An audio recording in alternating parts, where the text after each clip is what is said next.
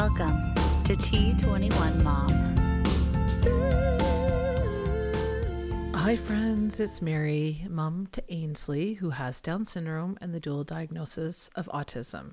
And welcome back to the T21Mom podcast. And this is episode 118. Well, she's back, and that is Katie Rinald, toileting expert.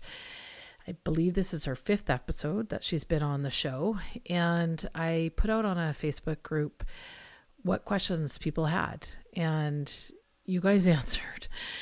So I compiled all of the questions as best I could. I think I got pretty much all of the questions, and she took a lot of time to answer all of those questions that you had. It's just over an hour, this episode, so it is a little bit of a long one. And, you know, I really hope it helps you all out there, because I know this is such a huge milestone for our kids. And Katie is such a wealth of knowledge and expertise, you know, to really help our kiddos achieve this milestone.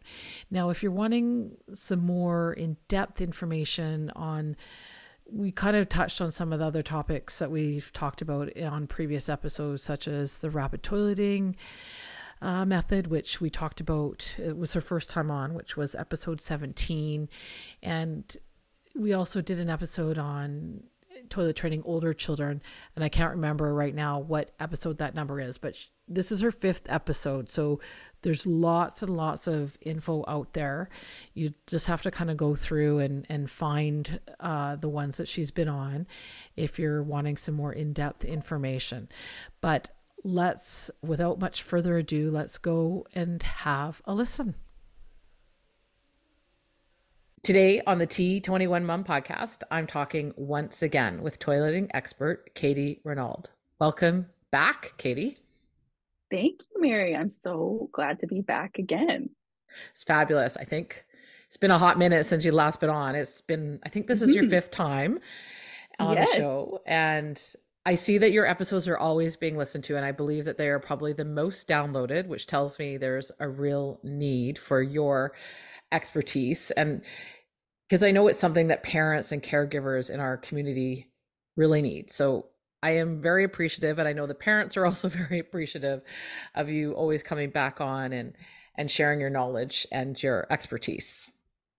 Thank you. Yeah, it's my pleasure. And it's always fun to talk with you. And I think the way you help parents access information on T21Mom is great. So I'm really happy to be a part of it 5 times over now. So yeah, it's wonderful. That's awesome. Thank you. So from what I've seen out there, and also just from what I hear from other parents, there appears to be very few actual toileting experts like yourself. I think a lot of OTs do it, but I don't feel they have the same expertise that you have.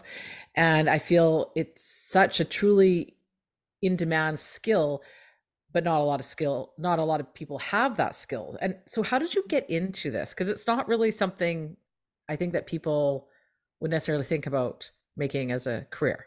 Yeah, it's not. And it's really not. I get lots of emails from parents saying, you know, is there someone who's the equivalent of you in Nebraska or South Australia or wherever they live? And I don't usually have anyone I can turn them to, because it is a really rare specialty. And I do think there are other people who are behavior analysts like me. That's my profession. So I treat the behavioral aspects of toileting with the kids that I work with. And I think there are other behavior analysts like me who are really interested in toileting instruction. But there's a lot of logistics in making like a really niche career like this happen. I mean, how I got my practice to the point where it's sustainable and I have like good jobs with steady hours and benefits for the staff that work with me is like a whole other hour-long business podcast. So I think like that's part of it, is being able like have the privilege of being able to specialize was really hard to carve out. So anyway, it's a long story, but how I got into it was I was doing my undergraduate degree, and at that time I needed to work, put myself through school. So I was working with young kids with autism a lot in early intervention, and I loved doing that work. And one skill that we often worked on that was sort of one tiny piece of a big intervention program was toilet training. So I learned through doing that work that in many cases, kids can get really competent with toileting skills really quickly if they do sort of an immersive program. And I worked with a few little guys who were super successful with toileting super fast, and I loved it. It felt like magic, and I saw the impact on the parents and the family and on the child's confidence, just being able to acquire this huge skill and quickly and really master it. So I just thought it was so cool, and I thought if there's any way for that to be my career, I'd love it. And I was lucky because I kept on working with kids with various developmental disabilities, and I studied with Dr. Pat Miranda at UBC when I was doing my master's, and she is a known sort of toileting expert. She was always really interested in it and given talks about it, shared methodology with families and her students and everything. She really has always believed everyone should have the access to toilet training skills. And I was just lucky. I met up with her, it was kismet, I guess. And she's been a really great advocate for me and my work, and helping me disseminate information, because that was always her vision. I think she was so happy finally a student came along who was like, I love it too. We worked together a lot on disseminating information. And one thing that was always a really big mission of Pat's was getting information in the hands of parents and empowering them to do this on their own. So that's something that we've worked on together as well, because the barriers to accessing good information about toileting for your kids with disabilities there are many. It's very, very hard to get the right information. So that's kind of become my career, and my work is getting information out there and helping people access what the research says is going to help their kids. So yeah, it's a long story, but I'm grateful to be where I am and able to reach many, many people now. That's been a really wonderful thing the last couple of years is I can access people all over the world who need this kind of help. That is so fantastic. And I know that like there is a Down syndrome toileting actually Facebook group. And I know that many of people on there have accessed you and you know, they share your praises of the work that you do. Yes, they were all very happy, and I know many said, how can I get her to my house next week? So, but we can talk a little bit about that at the end, how people can get in touch with you and so on. So, you know, you've been on for 5 episodes, and we've talked about all different types of things. So people will have to go back and look at some of those other episodes. But I know the first one we talked about was the rapid toileting method, which is what you used to train my daughter Ainsley in 5 days, everybody, 5 days, and training older kids and lots of other great info. And as I just mentioned about the Facebook Down syndrome toileting group, I put it out there. I asked people what they wanted to know. And let me tell you, it was a lot. I think I had 90 responses. I think I was 4 pages of questions that I wrote down. I wrote down every single question. A lot were very similar. So I tried to sort of condense it down. And I think I got most of it into the notes that I have here today. But the most common question, hands down, is how to get our kids to initiate. Now, Ainsley will tell me she needs to go to the bathroom, but rarely will go on her own sometimes. However, yesterday she did twice. She said bathroom and then went and got all ready to go. It was fantastic. Like, she's rarely ever done that, but it's such a struggle. So what can people do? Yeah, it is a question I get a lot too. And I think usually when people are asking about it, they're saying their kids won't say they need to go at all. And essentially that if they're not reminded to use the toilet, they'll just have an accident. So with Ainsley, I think sometimes she'll tell you, but she won't make the effort to go. And it's sort of it's kind of a different. So yeah, usually what I'm hearing from people is, if I don't tell them to go, they're not going to go. They're going to just pee on the couch or wherever they are. So I kind of approach it like that. So before I kind of answer this, I guess I want to say, if your child is in pull-ups or diapers, the likelihood that they'll start initiating toilet use is really low. There are always exceptions, but what I see in practice is that if kids are in pull-ups, they are going to pee in them. Like they're just going to pee in them. So sometimes when people ask me, why isn't my child initiating, but the child is wearing pull-ups all the time, I would say, it's just so much easier to pee in your pull-up. They've been doing it their whole life. Even if they will pee on the toilet, when you initiate that process, the act of choosing the toilet over the pull-up is challenging. Yeah. So I do think that if it's not really an initiation problem you have per se, if the child is still in pull-ups. But if they're in underwear and they're not initiating toilet use, okay, then we're really talking about an initiation issue. So this is a huge topic. Like the reason that kids may or may not be initiating toilet use varies so much. Like there can be so many things that go into it. I mean, what their environment is like, what their communication skills are like, if there's, reinforcement available for going to the bathroom. Like there's so many things that factor in. So for the sake of not being here for hours and going through every possible scenario, I think I'll focus in on one scenario I see really often to answer this. So the chain of events that leads to a child going to the bathroom to pee, and when I say child, I mean teen, learner, Mm-hmm. whoever, might be this. So, step one, they feel like they might kind of have to pee. Step two, a parent says, it's time to go pee now, just because, it's usually the time the parent would tell them or something like that. And then the learner, step three, gets up and actually goes pee. Like maybe it's not that easy. I mean, but that's something I see really commonly is essentially, the child waiting for the parent to tell them to go. That's the Mm-hmm. chain that always leads to them going. So very, very often there's sort of a prompt dependency going on there. So the child might actually be feeling kind of like they need to go because you as the parent, okay, it's been 2 hours or they had juice or whatever. It's probably, they probably are feeling it a little bit, but their cue to actually go to the bathroom is always their parent telling them it's time to go. So Mm. often what we need to do is fade out that prompt of the parent being the one to verbally tell them to go. So this might look like, instead of telling your child to go pee, you could try to just sort of gently prompt them physically to go there. Okay. Okay. So you want the chain of events to be, step one, your kid feels like they have to pee. Step two, they get up and go. You have to remove yourself from the equation, right? And Mm-hmm. often just the way, human behavior works is often that verbal prompt from a parent is very, very, very sort of controlling over the situation. So it's the child's just not going to go until they hear those words because those are the words they've always heard. To them, that's the chain of events Okay. that leads to going to the bathroom. So it can be really counterintuitive, but I often recommend trying first some really subtle like gestural prompts. So if your kid's on the couch watching TV or whatever, it's the time you'd normally tell them, can you go up behind them and sort of gently touch their shoulders and aim them in the direction of the bathroom? And it can be really gradual over time. You might at first have to say bathroom time or like whisper time to go to the bathroom, something like that. And then over time you'd fade that into nothing. Okay. Visuals could also play a role. You might put out a visual of the toilet when it's time to go, or even give them help them to access that screen on their AAC if they're using that. But you want to remove that verbal part if that's Okay. something that's always happening in your home, because that's often where kids are stuck. They're like, I'm not going until you tell me, because that's the chain of events that they've been taught, Yeah. right? So Okay. it's not their fault.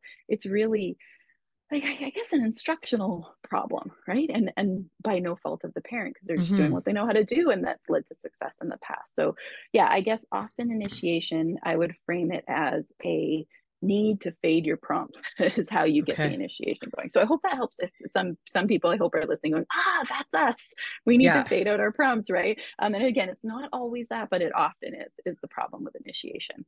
Okay. I'm definitely going to try that because I think a lot of that's what it is because Mm, Ainsley can hold it for quite a long time. I go, oh, mm-hmm, we haven't gone a mm-hmm, long time. She better go.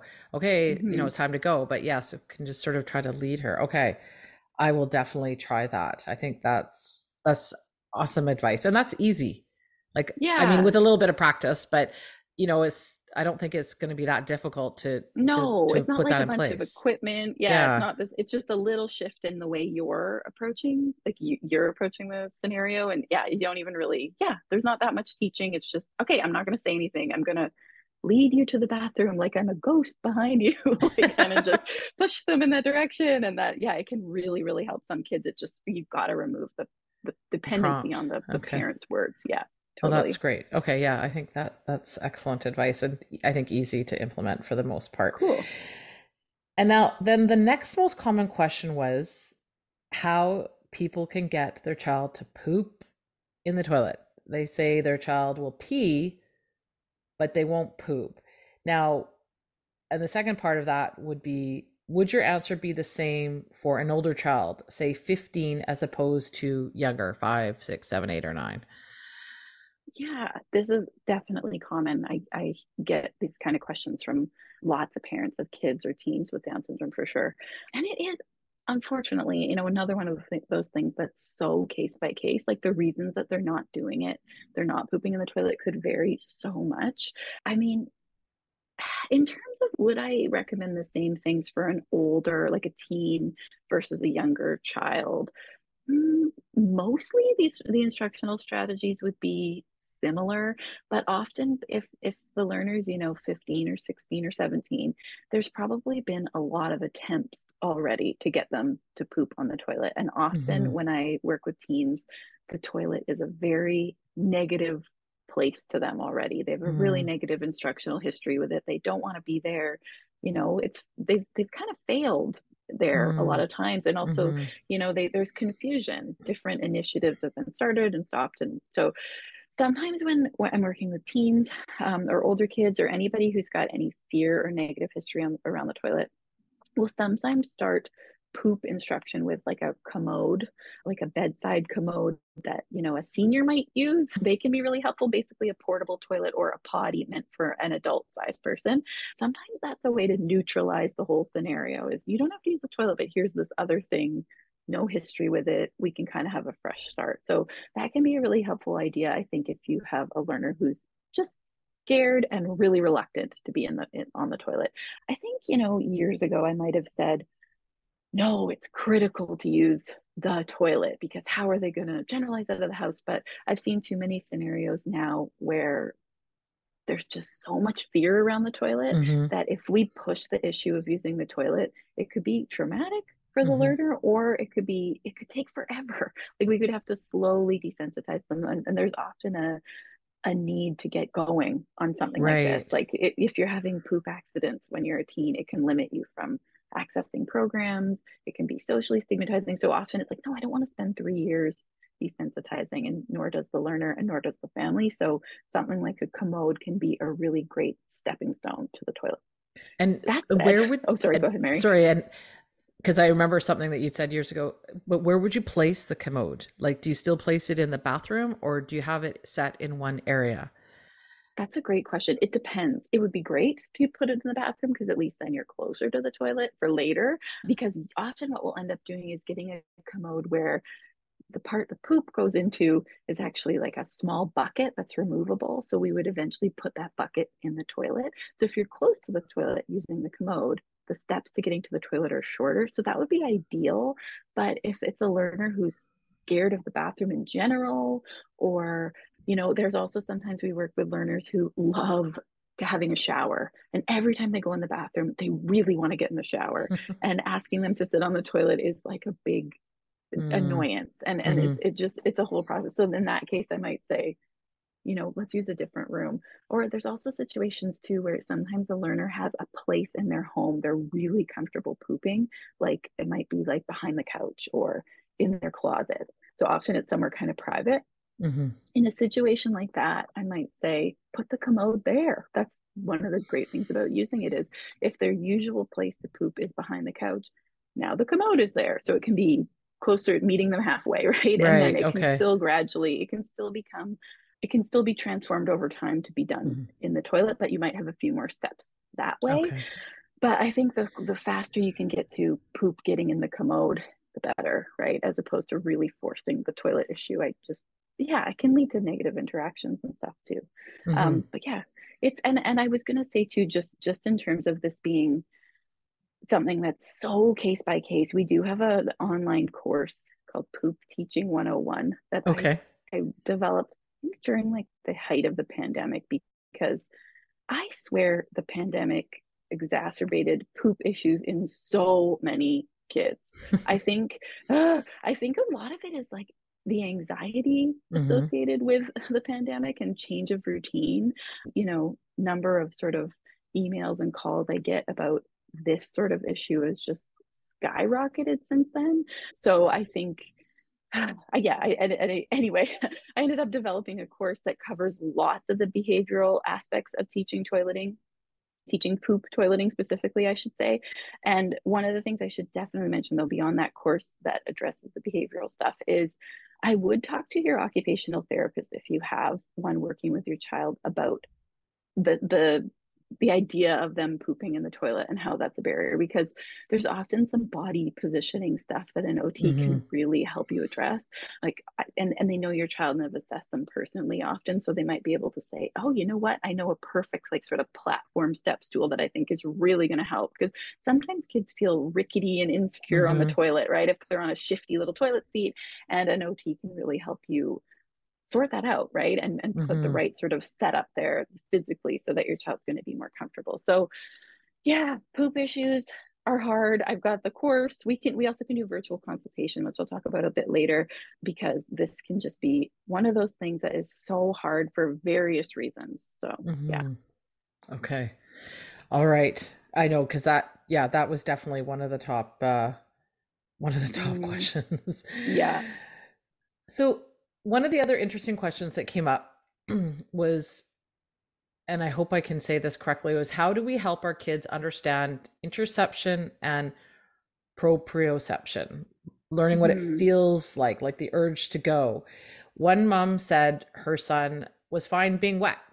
And how do we make the connection? I think it took Ainsley a bit to really get this. And for quite a while, I just took her on a regular schedule.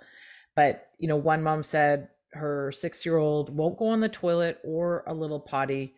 She can't seem to make the connection. I think, I think there's a few questions in there or a few different, it's complicated. So, I mean, first of all, I think it's definitely a misconception that kids need to be uncomfortable in a wet or dirty pull-up before they start with learning toileting skills. And the vast majority of the learners I've worked with aren't uncomfortable at all before they start learning toileting skills, and they're totally able to be successful. So it's one of those things that's out there. And I think as a parent, it's hard, right? Because if you Google it, how do I know if my child's ready, or they're not uncomfortable in dirty diapers, what should I do? And people will say, just wait till they are, wait till it's kind of their idea to start toileting and it'll be easier, which can definitely be true. But I guess I want to say, every time I'm on for the fifth time, I want to say they don't have to be uncomfortable in wet or dirty diapers before they start. Definitely. In terms of like the interoception part, one thing, I mean, with kids who have Down syndrome, there can definitely be a layer of sort of complication here because of hypotonia and how that can affect the toilet learning process. I mean, like when kids have a low muscle tone, it's often the case that the sensation of a full bladder isn't the same. So from physiotherapists I've worked with, my understanding of kind of how that can look is, for some people, I mean, for most people, like for you or I, if our bladder is something like, 25 or maybe 30% full, you'd feel like you really have to go pee. Like for us, when we're like, I'm bursting, I have to pee, it's only like, a third full or something like that. Yeah. That's how the bladder is supposed to function. But if you have low muscle tone, then your bladder might have to be like 80% full before you feel anything, right? So if you have a, 70 or 80% full bladder and you're not feeling anything, and you go to, squat down or stand up really quick or whatever, you might leak out some pee. So that's what happens with tons of kids with Down syndrome, is the proprioception that of someone who has sort of typical muscle tone would feel. It's just not going to be the same. And so that's a big barrier, right? So I think, and on one level, we have to give our kids with Down syndrome a bit of a break, right? And know, this can be physically super challenging for some kids. And if your child has really persistent leaks, or it just seems like the interoception piece isn't coming together, I think seeing a physiotherapist who has pediatric pelvic health training is a really good move. If you're kind of like, look, they'll pee in the toilet when I take them there, but they're leaking every time we go on the playground. They're having a big pee leak and they were just on the toilet. Like, that's the kind of thing I would talk to a physio about, because there could be a physiological barrier there that's making it hard to master. Yeah, because that's a really challenging piece. And I think it can lead to a lot of frustration as a parent, where you're like, how are you peeing on the floor right now? Like, you just peed on the toilet a minute ago. And there can be so many things that factor into that aren't at all the child's fault. And it's really frustrating. So a physio can be a godsend in situation like that.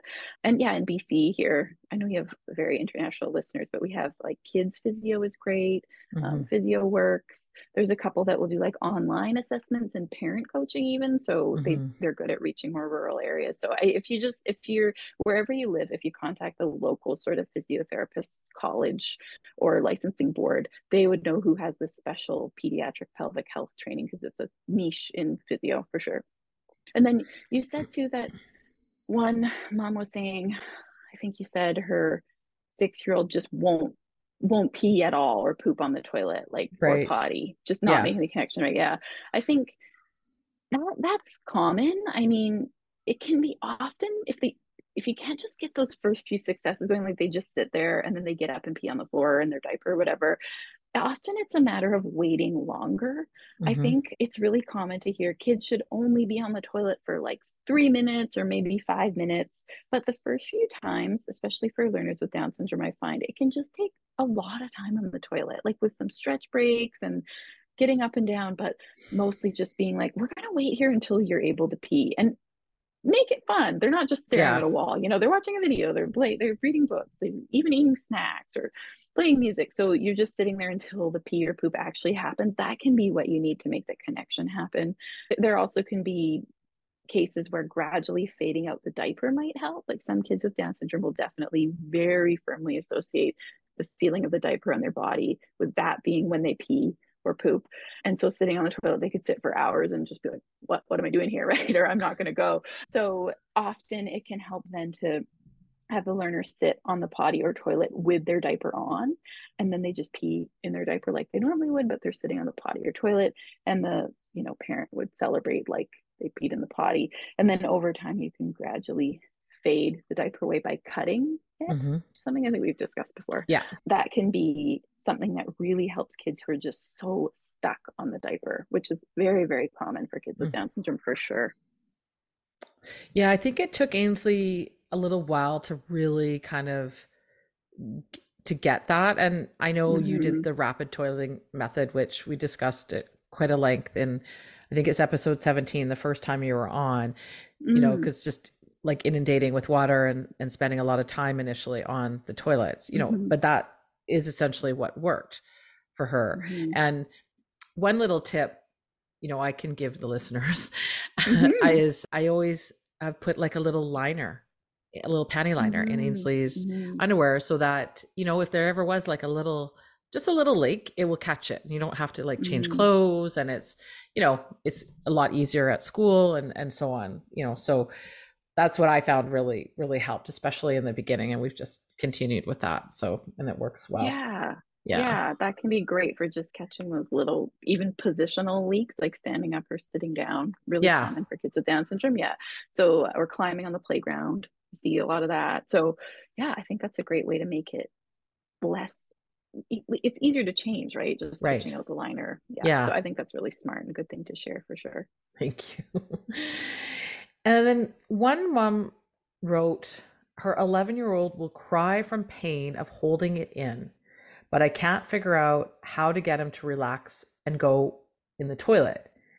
And another mom said her son will hold it for hours if not wearing a pull-up, and will also sit on the potty. Now, I'm not sure if they were meaning toilet when they were saying potty or an actual potty for hours. Is it kind of what we were sort of just talking about? Or? I think it's the same sort of, it can just be so hard. And it's so tough when they're so uncomfortable, right? Like that's a really tricky scenario when, like she's saying, her 11-year-old just will cry from the pain of holding in. But it really sounds like that it could be that he's stuck on the diaper, stuck on the pull-up. So I would really suggest having him pee on the toilet with the diaper pull-up on and then fade it away gradually. I think that's definitely that sort of scenario, because you don't want any situation where they're associating pain with being on the toilet. That can make it harder later. It can build up that sort of negative association with the toilet that you don't want. So I think I would definitely try the diaper on the toilet as a next step for that kind of situation. All right. And perhaps your answer is the same for this as well, but one mom said her issue was the opposite, that her son will poop in the toilet but not pee. So would it be Mhm. kind of the same thing you would Yeah, suggest? I think so. Waiting longer. Um, yeah, giving more time on the toilet with fun things to do, and also perhaps using a pull-up or diaper on the toilet first to help him to pee in that. Yeah, that can be a really, really helpful strategy to make that step. Okay. Okay. Good, very good advice. I don't think most people would think of doing that because you Yeah, don't, it's not that's the whole the point most is being on intuitive. the toilet without the Yeah, pull up, right? yeah, So, yeah, yeah. totally.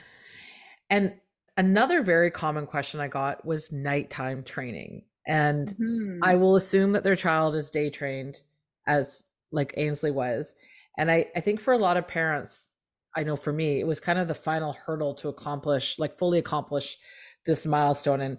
And is it different for boys versus girls? Like for me, I wasn't that worried about it because I always Hmm. remember you saying sometimes her bladder just needs to catch up. And Yeah. Ainsley just essentially she trained herself. She just stayed dry for a Hmm. long time. And then I remember messaging you. I said, do I just go commando? And you said, yeah, put some waterproof whatever under the Yeah. sheets. And yeah, Hmm. and she Hmm. did awesome. So yeah, I guess that's like people, that's something people struggle with. Yeah, no, that's the best case scenario is what you did with Ainsley is like just wait until nature takes over and her body's ready. Because it is one of those things, it's physical most of the time. And as kids grow, but their bladder size increases, but also their body is producing more of there's a hormone that slows the production of urine at night. So Oh, anti-diuretic okay. hormone. So that it kicks in at different times, like it reaches the level that would be needed at different times for different bodies, right? So it can vary when kids are producing enough of that hormone and will stop peeing in their sleep on their own. So often the answer is just to wait. And pediatricians will usually say there's no concern until after age 8 or so. So if you brought it up to your doctor, they'd likely say, don't worry about it for now. Keep using pull-ups overnight or whatever, or good nights. That said, I mean, I would still tell your child's doctor if they're continuing to pee in their sleep, no matter what age they are. I think it's good to know because it can sometimes be a cause for concern. It might be something your doctor wants to know because I mean, especially if they weren't peeing in their sleep and then they suddenly started, that can be Mm, a sign of some underlying health conditions. It's just something good to monitor. But usually the answer is just relax, wait for it to happen on its own. If your child is a little bit older and you kind of have clearance from their medical provider, you want to tackle it, you could try using a bedwetting alarm, like the mm-hmm, Chummy brand alarm that will it's like a wetness sensor that's either a big mat that goes on the bed or a little wearable alarm that you would tape into their underwear when they're mm-hmm, sleeping. And it beeps really, really, really loudly when the child starts to pee in their sleep. And the idea is it would wake them up and they stop peeing, go to the bathroom and pee, and go back to bed. And usually within a few weeks, they'll start waking up on their own at the time that they would need to pee. So I mean, it leads to massive sleep disruptions for your whole labs for a few weeks because they're going yeah. to be like, what, beep, beep, beep, waking up to this crazy loud alarm. So, I mean, pick your battles, I guess. But if it becomes an important issue, that's the way, like the research says to deal with it, basically, is using an alarm. But yeah, it's again one of those things I'd bring up with a medical provider. I don't see any difference. I think you mentioned, is it different for boys or girls? I don't really see any difference for how you'd approach it or Okay. what age is appropriate or whatever. Yeah, it's all kind of the same. Yeah. And I didn't use the chummy for nighttime. Like as I said, Ainsley kind of just trained Mm-hmm. herself, but I did use that in the beginning after you trained her. It's highly sensitive. I noticed like it Mm-hmm. would be one drop and it would go off, but you can also Mm-hmm. set it to a vibe so it was less intrusive. Like her Mm-hmm. EA knew what it was, but the kids were like didn't have Yeah, any idea what it was. So it was less right. intrusive and we use that at school. And just if parents do decide to get the chummy, always order extra strips because I remember we Yeah. ran out of strips and I think we were using duct tape. Yeah. Yeah, they have really good strips of tape that are super sticky and very removable though. So yeah, Yeah. they are awesome. That's a really good tip. Yeah. I would suggest that too. And then I mean, this, I think you kind of answered it, but like one mom had also said about the nighttime training that she was told it neurologically develops over time, but she'd been hearing otherwise, but she didn't really elaborate. But I'm just thinking that's probably her doctor saying like once like Ainsley just Hmm. her bladder just eventually caught up with her and she was able to do Yeah. it. Hmm. Yeah, Like, I think it's usually there's a physiological reason it's happening. So yeah, I mean, not always. There's the odd kid where, one in 1,000 of them or something that I work with are like peeing in their bed on purpose when they wake up because they know their mom will come in and like cuddle mm, them and change their sheets. Like sometimes there's a sort of behavioral component, but usually it's like they're full on asleep. Like there's no behavior involved. Like they're just their body releases pee at night. So usually, yeah, it's a physical thing for sure in my okay. experience. Okay. Now, a few parents asked about like if you have a boy, is there a Mhm. trick or advice on how to teach them to stand up and pee as opposed to sitting? Yeah, this isn't something I've worked on a lot. I've heard from physiotherapists that boys and men should actually sit down to pee whenever they can because the position allows their bladder to empty more fully. Like it's just better physiologically to do. And it's also, I work with so many learners where I think the distinguishing between the need to pee and poop is a bit challenging. So if Mm, you sit, you catch everything. right. So I there's very few times I've worked on standing to pee. It's only with a couple families who are, really outdoorsy and out a lot and they need to teach their child to pee against a tree or whatever. So the only advice I really have is giving them something to aim for. Hmm. So there's like little stickers you can get that go in your toilet, right on the toilet bowl. That can be really good. And then you could have the same stickers that you can bring with you if you do need them to like pee on a tree or something. So Okay. because I think the other dangerous thing of introducing the idea of peeing standing up or peeing outdoors is that you have to then teach when it's okay to do that and when it's Okay. not, which is actually pretty complicated. It's like, okay, there's no people around. We've walked a little bit off the trail. Now we can go. So I think it's not something that is necessary to teach unless your lifestyle necessitates it. And in that case, I would definitely suggest using some sort of objects that are associated with the act of peeing. So, like the sticker that we use at home, I have it here, another one, not the one from the toilet. I have an extra one here with me, and I'm going to stick it on the tree, and that's what you pee on. So, it's Okay. kind of like when the sticker's present, it's okay to pee standing up. I think when Okay. you're first introducing a concept like this, that can be a really helpful thing. So they're not peeing everywhere. And also Right. the aim helps, yeah, but there's this also could be if it's something that's really important for your family or for some reason a physio or an OT might be able to help too with the physical aspects of it if it's challenging to aim or whatever. But yeah, not it's not something, it's one toileting question I don't have too much experience with at all. Oh, wow. Yeah. And I think for some families, I think it was just because the child sees the dad doing it. And I think that's Right. why they wanted to teach. But, Yeah. I think, yeah, like you said, if you're sitting, you capture it all. And then it's Yeah, kind of only having to teach it once, exactly. not Yeah, having to teach twice. exactly. So, Yeah. yeah. So now when I was asking for questions, most people use the word potty. So I am not 100% sure, if they are using, as I mentioned before, if they're using like a small potty or actually the toilet. And Hmm. I already know the answer to this question, but a few parents asked how to transition their child from the potty to the toilet. Hmm. Hmm. Yeah. I mean, we touched on that a bit when we were talking about the commode, but Hmm.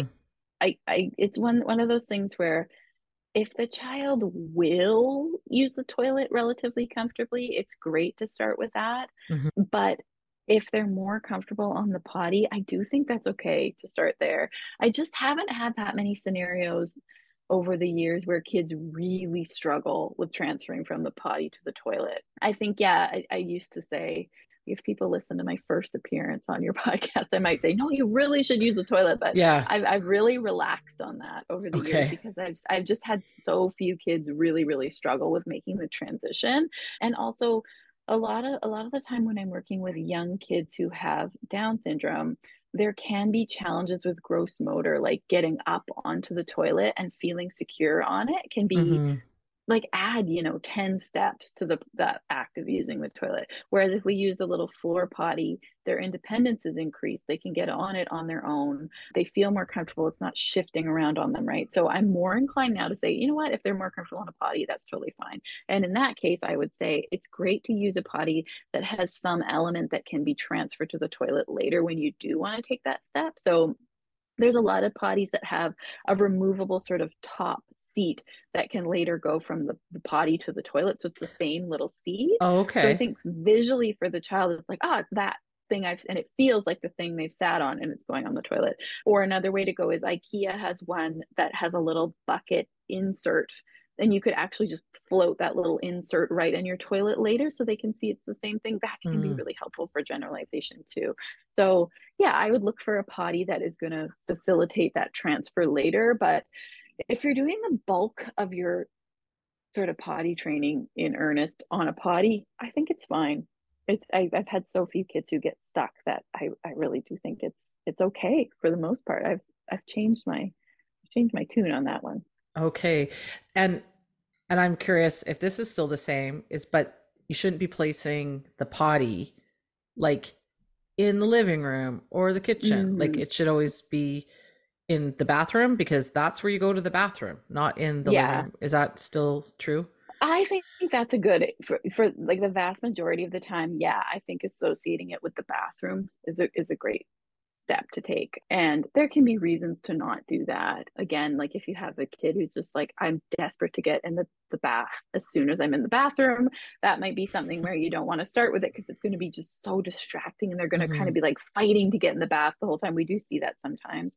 But usually, yeah, it's best to leave it all in the bathroom and then you have a little bit more control over the whole process and kind of like, okay, it's clear we're working on potty training right now. We're in here for this. Like for most kids, yeah, it's best to place it in the bathroom if you can.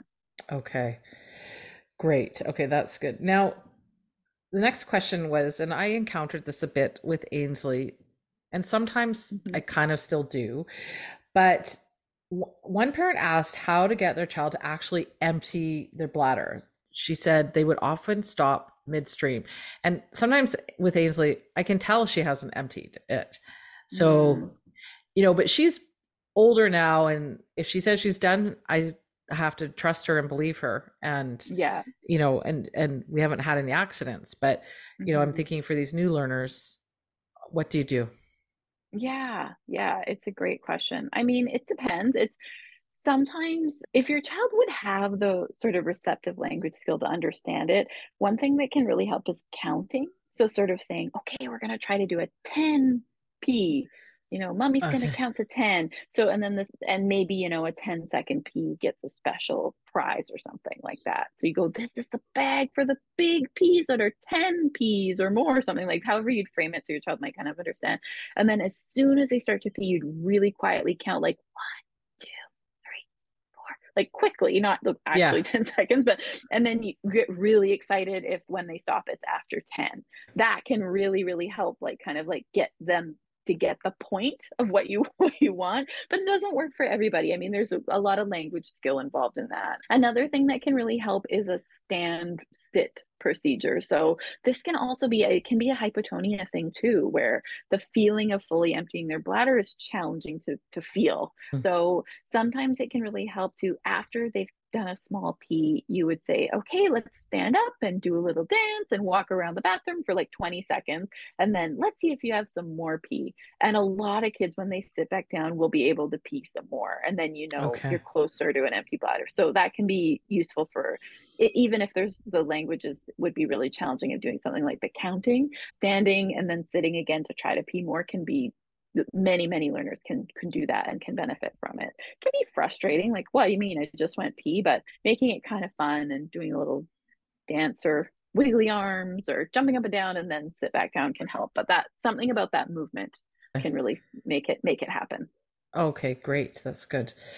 Now, I'm not sure what you would suggest for this, as I never had this issue with Ainsley, but a few people mentioned how do you get your child used to going in a different bathroom, such as at school or a restaurant, Mm-hmm. or when you're out, and also having a different person taking them, Mm-hmm. like I I think guess this is, an yeah, EA an or EA, yeah, yeah, any a relative or yeah, somebody who's yeah. caring for them, right? This is another thing that's come up. I feel like a pandemic toileting issue for sure, because it's like I think we all spent more time at home, and a lot of Hmm. kids just didn't have to use other bathrooms as much for a while, and it's just been really hard for lots of kids I work with. So I'd suggest starting with, the least intimidating bathrooms out of your house that you can find. So usually like a relative or friend's house, if there's someone else's home you can go to practice peeing for the day, I think that could be really great, because you don't want to go from like our nice bathroom at home to like, the stadium bathroom at the Taylor Swift concert or something, which would be Right. very loud and crazy. So I think like in between yeah, if you kind of think of a hierarchy of what's going to be the easiest to the hardest bathroom and kind of work down that hierarchy as much as you can. So like it'll interrupt your life for a while, right? I really Mm-hmm. would suggest doing like, okay, we're going to do a pee practice day today and we're going to go to the mall. And so going when it's not peak hours, and you can use that one like family bathroom that's just one big bathroom that you and your kid can be in and not multiple stalls first, like that sort of thing.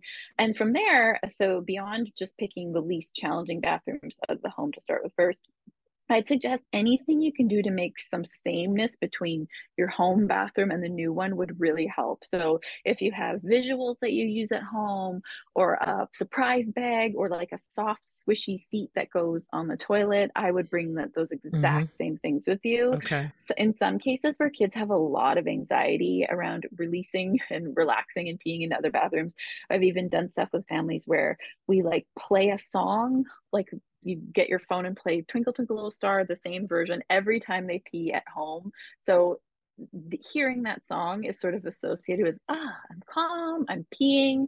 And then the same song can be played on your phone at the mall bathroom. That can really help some kids. It's like, Okay. oh, my relaxation cue. It's a little dangerous because like what if they hear that version, when they're Elsewhere. walking around? But Yeah. yeah, right. When you don't want them to be, but it's not usually doesn't work that way. They have to be in the bathroom and everything. But yeah, and I think also being prepared to really take some time in the new bathrooms, because even if your child is at the point where they will pee in 2 seconds at home whenever you remind them, it could take them a long time to relax and feel comfortable enough to pee in these other new bathrooms. So giving them lots of time, being really reassuring, and making things as same as you can from home and out of the house, I think could really help. And in terms of different people taking them, I think it can also often really be an instance of, as much as you can, trying to fade you, the parent or other person the child's comfortable with, out and fade that new person in. So going into the bathroom together with the new person and having them just maybe after your child's done peeing, they peek their head in and go, good job, you went pee. That's so cool. And that see that the parent is okay with that person, see that that person knows the routine. And then over time, try to fade them in and you out. If it's like a school personnel or something like Mm-hmm. that, usually they're very good with making this happen. I mean, everyone wants kids to be successful with toileting, I find, right? There's Mm-hmm. so few instances I have lately where any school staff would refuse something like that. Like a parent coming in for that reason is, I mean, schools want to make it happen too. Mm-hmm. So I would suggest the fading the parent out, fading the other person in gradually, Okay. and going at the child's pace, right? But I mean, same thing where it, it's often, if the child's really uncomfortable with another person being there, it might be smart to examine if the other person really does need to be there. Because like you were saying, I think this was before we started recording, but we were just chatting and catching up, and you were saying Ainsley now goes into the bathroom totally on her own at school, which Mm-hmm. is really cool and a Yeah. kind of big leap for her. So in her case, it's really not necessary at this point for an EA or any adult to be in the bathroom with her, unless there was sort of like an emergency or she needed help with something different. So I think that's really important to consider, is sort of testing for that once in a while. Wait a minute, is my kid at the point where they actually could go in totally on their own and deal with this? Because it's a safety and privacy thing that we want to encourage in our kids, right? Is, Mm-hmm. hey, if an adult doesn't need to be in the bathroom with me and I don't want it, I can say no, right? I can say I'm okay on my own. So that's a bit of a layered one. Littler kids are going to need help. Kids Yeah. who are new to these skills are going to need help, but it's something to think about over time, is at what point do they not need help, and can you advocate for your child being able to be alone in the bathroom, which is kind Mm-hmm. of cool and a big independent step that we want them to take. So something to consider. All right. Okay.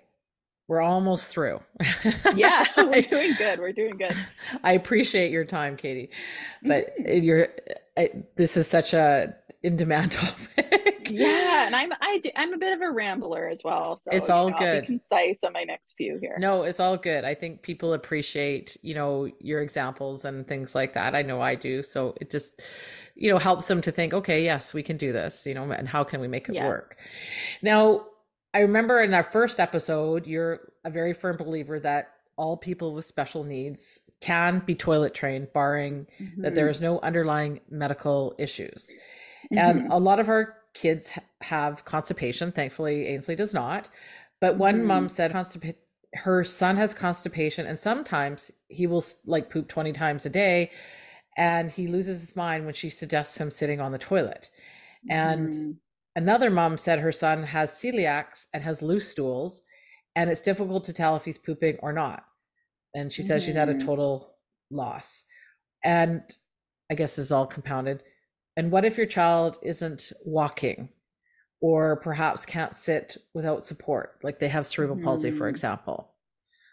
Yeah, I mean, yeah, these are definitely complicating factors for sure. I would say if your child isn't walking or not sitting without support, it's usually not a barrier to learning toileting skills. It's just that it looks different. More support is needed throughout. Okay. So, in that case, I would definitely engage an occupational therapist for help with the toilet setup. Like, they probably are going to need some really, supportive bars around the toilet and a seat that's absolutely not going to move on them, and some steps for getting up in an assisted way that are going to make it feel really stable. So, I would definitely talk to an OT about Okay. that.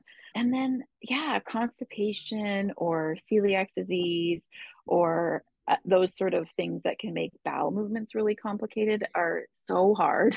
And I mean, the main thing is we really don't want any scenarios where pain is associated with being on the toilet if we can avoid them. Mm-hmm. So, like any pain in stool coming out while you're seated on the toilet, that can lead to just backtracking on like going backwards on toileting skills because the child's probably going to start dreading and avoiding the toilet. So I would suggest, I mean, this is probably borderline annoying for these parents to hear because I'm sure they've tried everything, but doing anything you can with those medical variables before trying to get poop on the toilet is ideal. So, making sure that you're doing everything you can with your child's medical provider to ensure that they aren't having pain as bowel movements are coming out of their body would be best to address. Like, just every tree you can bark up to get that help, I would go for it before trying to get them to use the toilet,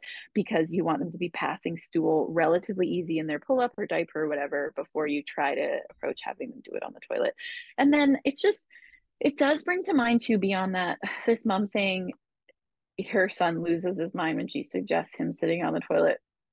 Occasionally there's a dynamic of parent and child that makes this kind of thing really, really hard. I don't think Mm-hmm. that's necessarily what's happening here, but I just don't want to um, not mention it at all because I think it's so often that, like, for with our team who works in people's homes, when we work with kids who have really, really struggled with pooping on the toilet but they're great with peeing on the toilet, it's often when we go and we can see, there's a dynamic here with the parent and the child, where the parent asks them to do it and the child goes, no, no, no, no, no, and the parent's like, okay, well, I have to make dinner now, so I guess you can go on your pull up. Like, I'm so frustrated. Like, I totally understand these things as a parent too, where you're just like, okay, well, all right, this is not the hill I'm gonna die on today, so that's fine.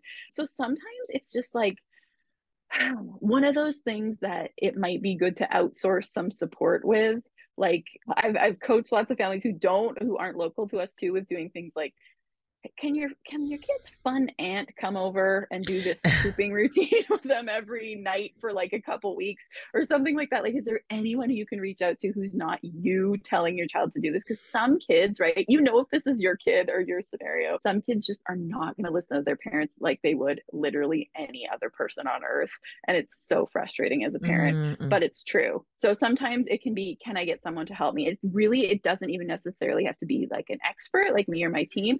Sometimes I'll have parents take our online poop course, and then I say, I actually think the fun aunt needs to take it too, and then they can just come in and implement it. And it's not this expertise in terms of techniques, it's really just about that other person being the one to introduce it and say it. So again, I think it's not necessarily what's going on here. I just want to make sure to mention it. Sometimes if it's just like my child will not do this, if another person presented it to them in a certain way, they might be more willing to do it. You're just stuck in a rut that you can't get out of, right? Okay. Yeah, I think it's that added layer of it being challenging when there's an additional diagnosis. And I hear it all the time from like lots of other moms and in the Down syndrome community, because constipation is so huge, you know, so, and it's a real struggle. And, you know, finally, people often asked, how do I get started? Or how do I know if my child is ready? Yes, most common questions I get too.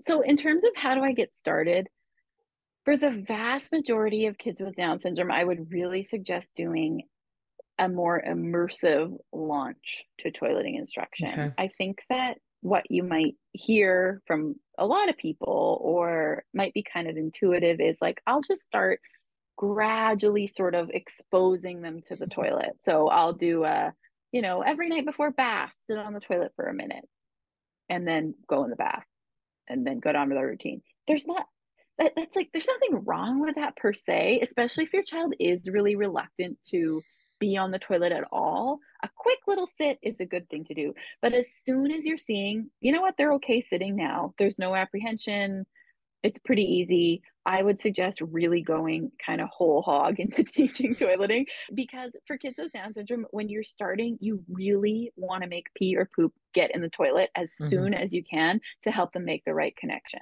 Yeah. Otherwise, like the scenario I see so often is families of kids with Down syndrome will say, okay, we've been doing this toileting routine for 2 years and he's never actually peed in the toilet. So that can happen when there's just usually the biggest factor is not sitting long enough to really make pee or poop happen. And I touched on this a bit earlier, that often kids need to sit for quite a while to get that first pee or poop success. And with, again, stretch breaks and fun stuff to do and that sort of thing. But that's not forever. It's really just to get those first few successes. And then usually they start making the connection and they're not needing to be on the toilet long. But carving out a really good amount of time for those first couple days to get some success is really, really what starts kids on a good path, in my opinion.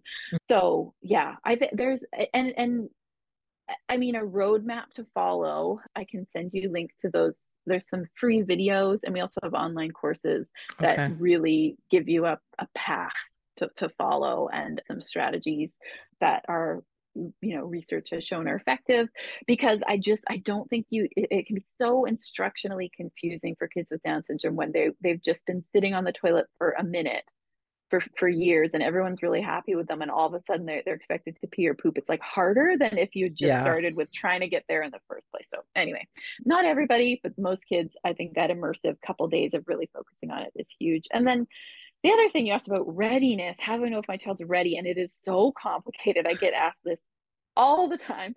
And I touched on this a bit earlier, but it's really common for people to hear they need to wait to see certain prerequisites. So like the biggie is that their child should be uncomfortable in a soiled diaper before starting toileting instruction, or the child should really want to wear underwear, or say they want to be a big kid, something like that. Basically, the child should initiate the whole process on their own, but it's so not the case. I mean, a lot of kids with Down syndrome aren't going to tell you that they're ready, or really, it's more about you being ready, like as a parent, and you're at a place you can, prioritize toileting instruction for a while. You can carve out a couple days to really launch it, and it's something that your family can really focus on for a while. Then I think it's more time to start. So it's hard. It's really, and it's like intuition is a lot of it, but waiting for the child to be uncomfortable in dirty diapers, you could be waiting a long time. So I would suggest just approaching it when you're ready. You feel like you've got the chutzpah to go for it, basically. Yeah. Like I've always remembered you said it's when you, the parent, are ready to do it. And and I do remember when Ainsley, I think she was just a baby, like, or maybe 2. And I'd read about this woman who said her 10-year-old son with Down syndrome had zero interest in toileting. And I'm thinking, I don't want that to be me and Ainsley. So that was my biggest motivator. to get her trained, you know, when I felt we could do it and stuff, you know, a lot of things had to fall into place. But yeah, it's just, you just sometimes just have to do it. And like you said, carve out like that bit of time, like, and, you know, and we'll get a link, we'll get some links from you and that we can post on the in the show notes so people Sure. can figure out where to go. But, you know, also the biggest question also was, how do I find Katie? Aw, that's So, nice. yeah. So, how can people get in touch with you? And I know you've been helping people all over the world, so you don't have to be in BC. But how can Yeah. people find you? That's yes, thank you. That's so flattering. I'm on Instagram at toileting101. I'm a bit less active there than I have been. Life has been very full lately, but Yeah. the archive I think is really helpful. There's a lot of posts like honestly, I think everything we talked about, I had at least a couple posts over the last couple years I've been on Instagram that give lots of detail on Okay. initiation, on poop challenges, on how you know if your child's ready. Like there's a that's if you're an Instagrammer, that's a good place to look. There's also a Facebook page that has all the same info if you're more of a Facebook person, which is Blackbird Toileting Services, which is the name of my company. So the best way in general to get in touch with us if you'd like some support is through our website, which is blackbirdtoileting.com. And yeah, we do online consultation to people all over the world. We work in homes all over BC.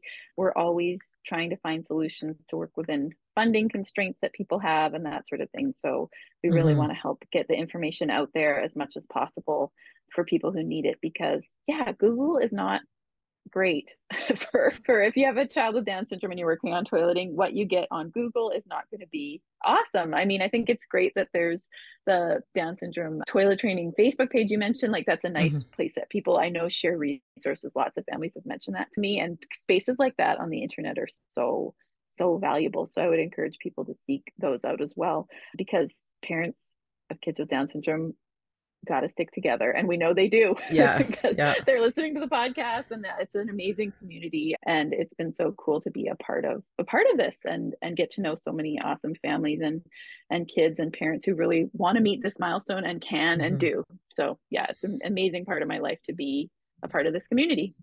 Oh, that's wonderful. And to all those people out there, Ainsley has the dual diagnosis.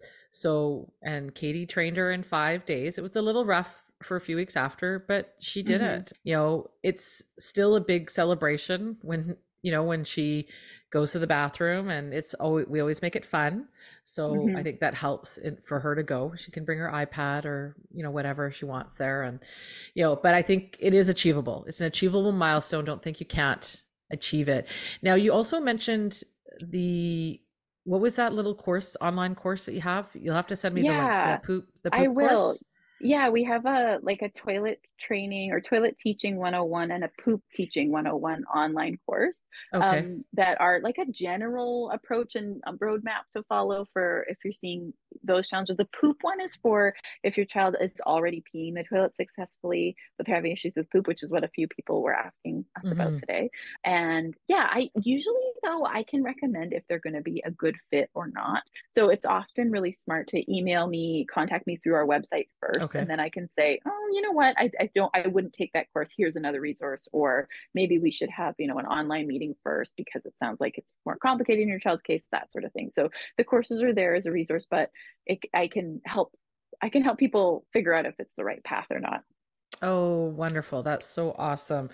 Katie, thank you so much. I am so appreciative of your time. I know that you're super busy helping so many families out there. And, you know, and thanks again for coming on and sharing your wisdom and your knowledge with our community. Thank you, Mary. It's always so great to talk to you, and I hope you'll invite me back for a sixth time after this. For sure. Thank you. You're welcome. Katie is such a wealth of information and knowledge, and I really hope that you were able to get some, if not all, of your toileting questions answered. And even after 5 episodes, I still learned something. So I think that is really fantastic. And I am so grateful, Katie, that you are so giving of your time and that you're able to come on the podcast and share all this info with my listeners. And I know that they're really appreciative as well.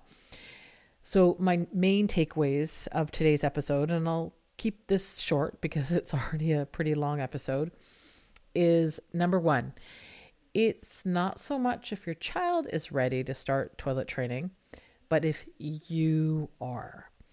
It can be tough, especially in those first few days of training, but persevere. You can do this. Number two, that it's actually a myth or a misconception that our kids need to feel uncomfortable in a wet or dirty pull-up or diaper before they can start toilet training.